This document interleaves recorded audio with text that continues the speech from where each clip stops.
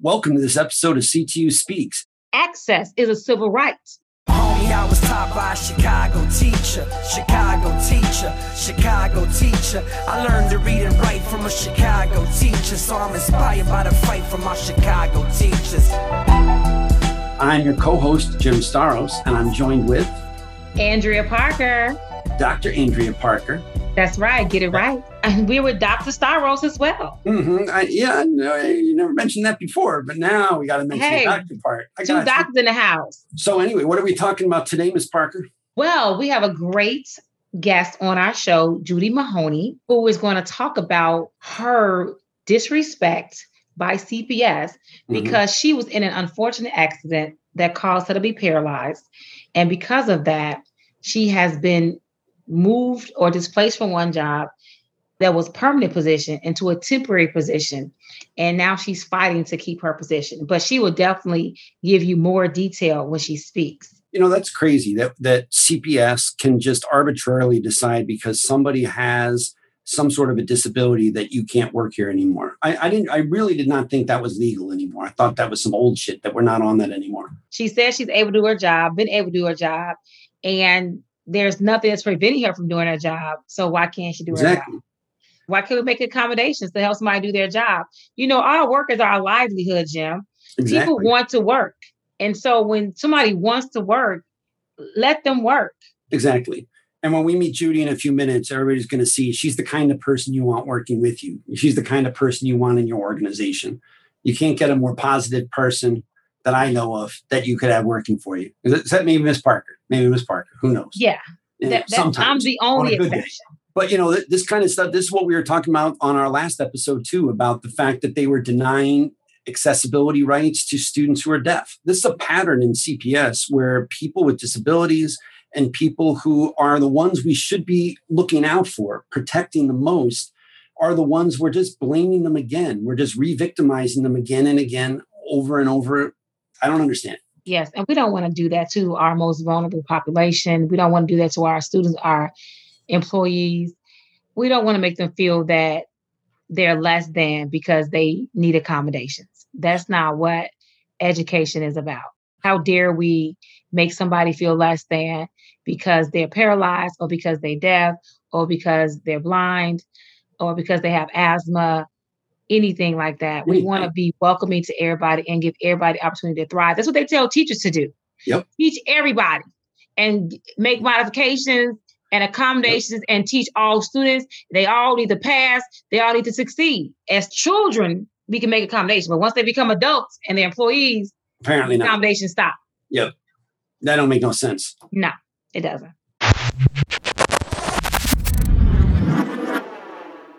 Hey, everyone. So it took us a few days longer to get this episode out than we thought it would. And since that time, there have been a few updates to Judy's situation. Due to the pressure that Judy and her allies have put on CPS, they've offered to give her a 1-year extension on her contract at the school. Although that's nowhere near enough, the public pressure and public relations nightmare CPS is facing is forcing them to do the right thing. Judy needs to be able to have a secure position for as long as she wants it, not 1 year at a time, just like if she were not in a wheelchair or if she was in a building that had accessibility. So we need to keep this pressure up.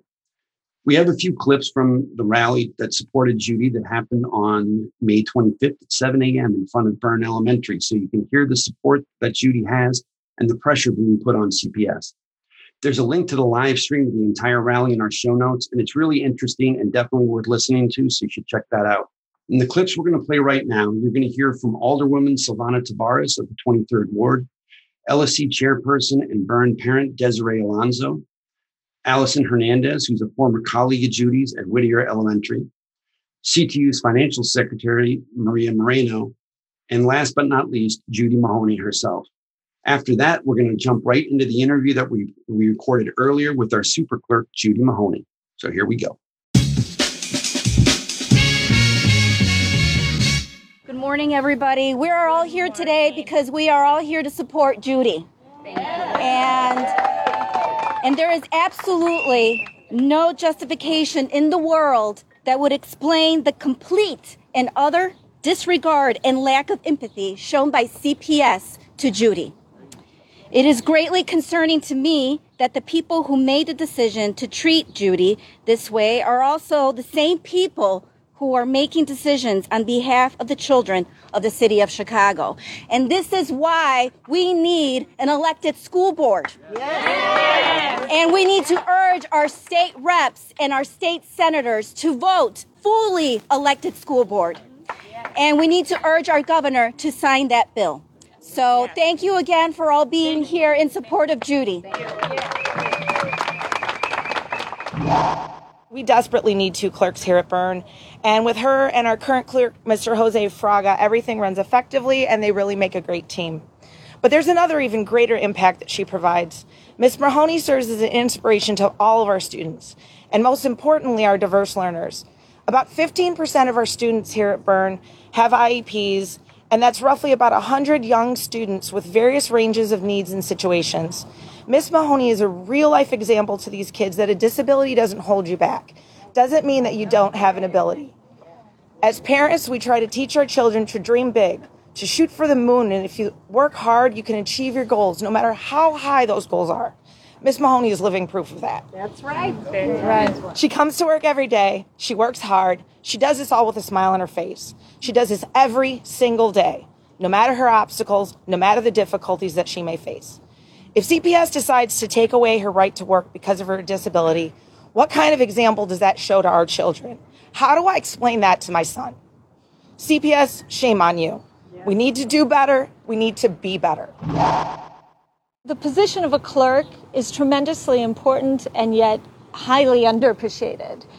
They basically manage our entire building so that students have a safe place to learn. They're the heart of our schools.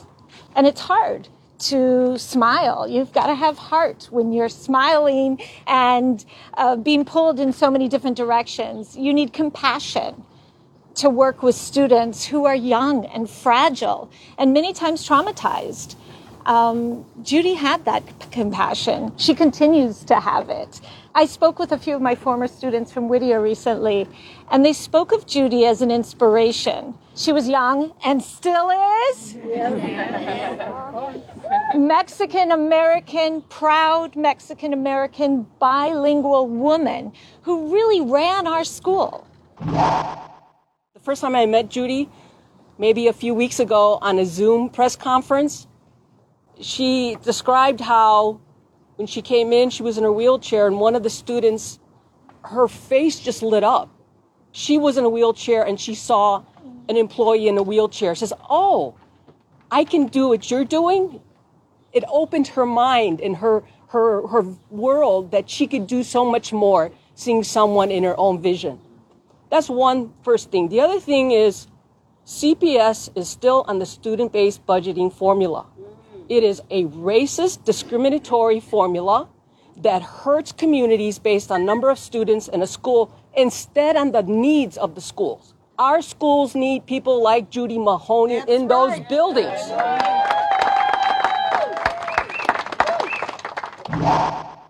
I want to say thank you to everyone here who has expressed their concerns, their support, and everyone and anyone who couldn't make it. I know you're here in spirits, and I really, really appreciate it. Thank you, family, friends, parents, co-workers, peers. Thank you for being here. This means the world to me. I want to tell CPS to please do the right thing. I've been begging for this year after year after year in silence. You and I both know. You have emails.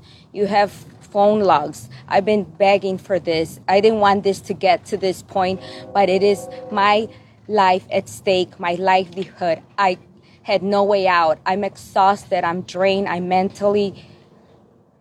have no more. And this was my last resort. So please reconsider your decision and let me continue to work and serve our Byrne students and parents and staff. Thank you so much. Thank you.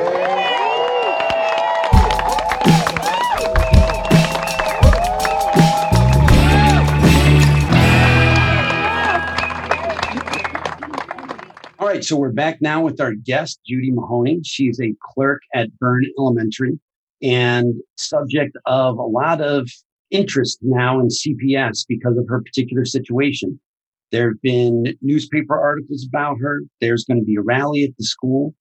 And it's because she's a very special and important person on how she got to where she is at Byrne. Thanks for joining us, Judy. I appreciate it. Thank you. Thank you for inviting. Well, as you know, my name's Judy Mahoney. I was in a car accident in May of 2017, which paralyzed me from the waist down, intensive therapy, many months of recovery. When I was finally ready to return to work, I did not have a school to return to because the school that I worked at for 23 years is not wheelchair accessible. Wow. And requests for accommodations were denied. At the time, I thought it was an easy relocation. I was not in a good emotional state of mind to fight the accessibility. So I just said, okay, well, I'll just start new at another school. That's my destiny. I'll do just that.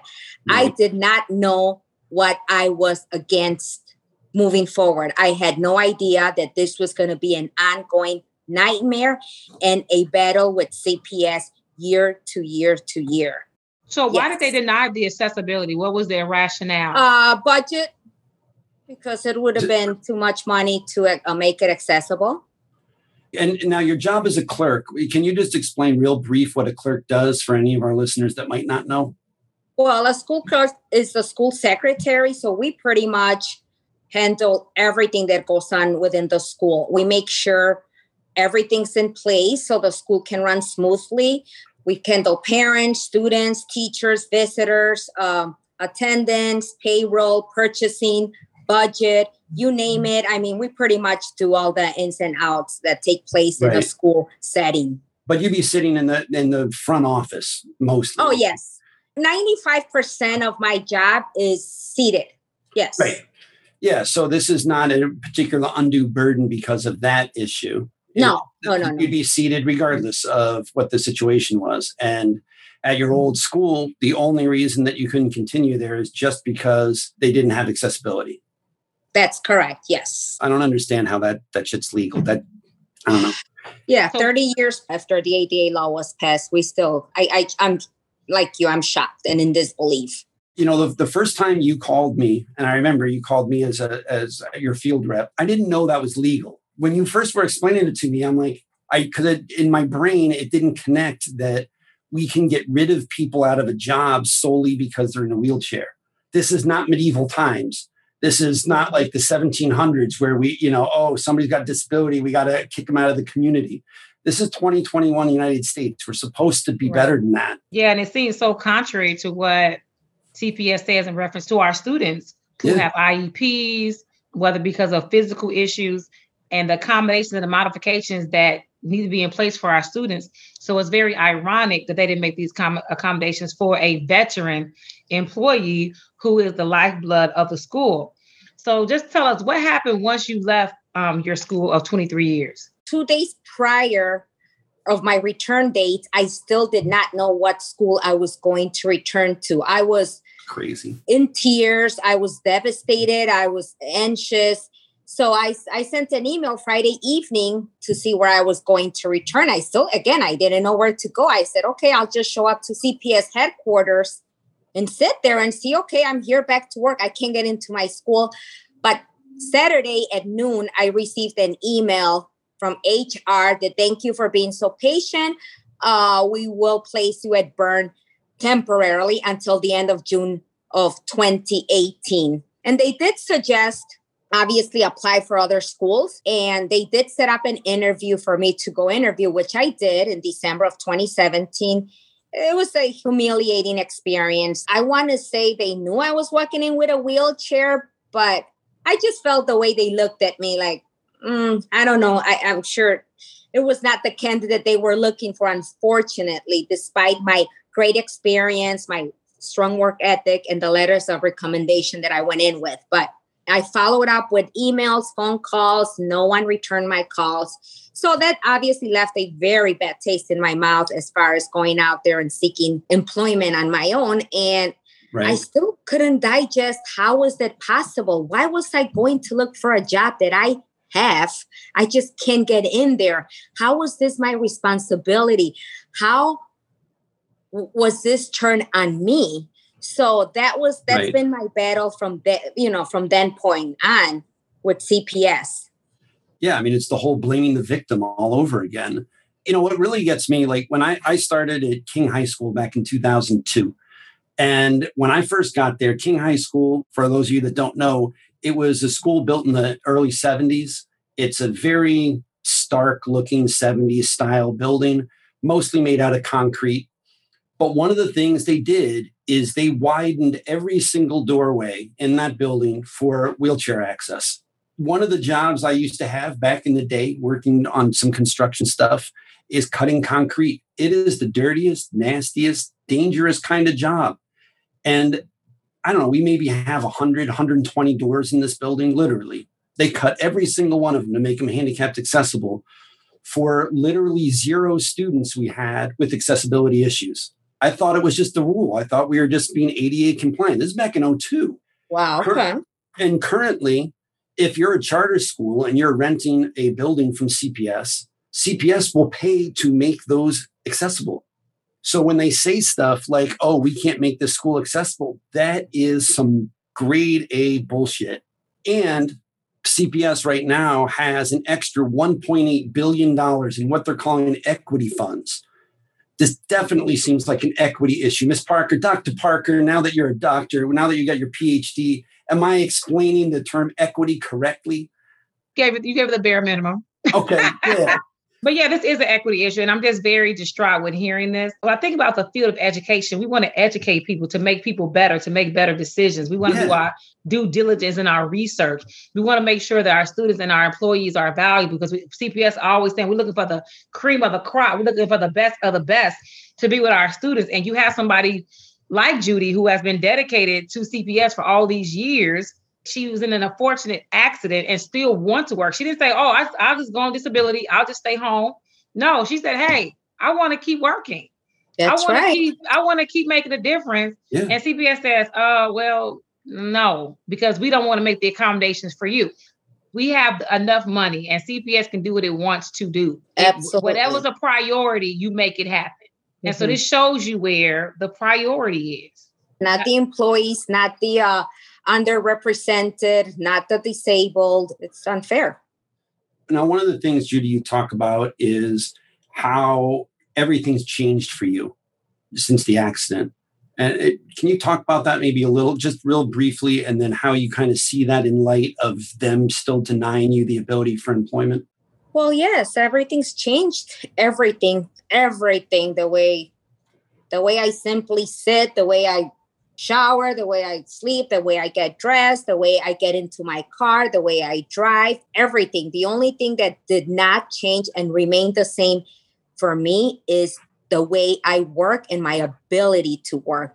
That is something that I have with me from my previous life that remains intact. So for CPS to want to strip that away from me after I'm coming back, I'm barely feeling a little normal. It took me, I still don't feel 100% normal, but I'm starting to accept who I am and my new life and my new maneuver through life. Correct. And for CPS to want to take my job away, the one piece of my life that remained the same, that I feel confident doing because I'm knowledgeable, my brain is intact, my hand functions work just fine. It's hurtful and unjust. Another situation or thing, something that I think about is my paralysis has been hard and very difficult to adjust. However, I know this was a freak accident. The drunk driver who hit me did not go on the road and say, I am going to hurt Judy Mahoney today because I don't like her. No, it was an accident. So, he's doing time. I've forgiven him. I'm way past that. But this that CPS is doing to me intentionally, that is hurtful and is inhumane. Where are we at now? I know you said that you were allowed to go to Burn in 2018. So what's happening now in 2021? Oh, got it. The reason why this year has changed from the previous years, keep in mind, every year has been a temporary placement. So Every year that they extend my stay, oh, Miss Mahoney, we've extended your stay at Byrne one more year. They started to say, well, you need to seek employment elsewhere because this is only temporary. And my fight with them every year after year was why I feel I'm being discriminated. I didn't have to go through this hiring process year after year prior to my accident. So why now I felt treated differently? And this year, my accommodations clearly stated that if I did not find a job by the end of 2021, June of 2021, another school, I would be laid off at the end of June of 2021. And that the HR was going to help me find another job and they would be in contact with me. So I would get these random emails, like monthly emails of vacancies of schools that are available. 90% of them were way too far. And the other 50% were not wheelchair accessible. So I just didn't understand why I had to go through this process again. So that's CPS's version of helping people who need assistance. Correct. And that's exactly what I would tell them. I said, you're not helping me. I can do this on my own. I can apply there.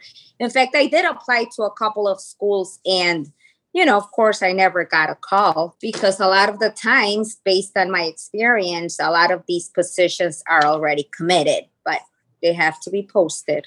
It's so advantageous because we have so many students with different disabilities. Is that the right word? Am I saying it right? Am I, it's okay to say disability or is it? Yes. Okay. Because I know that the terminology changed. I don't want to be offensive. I know. So no. We have students. We have over 300,000 students, and a nice amount of our students have IEPs. We have students that are deaf, students that are blind. We have students that are in wheelchairs. And so, how awesome would it be?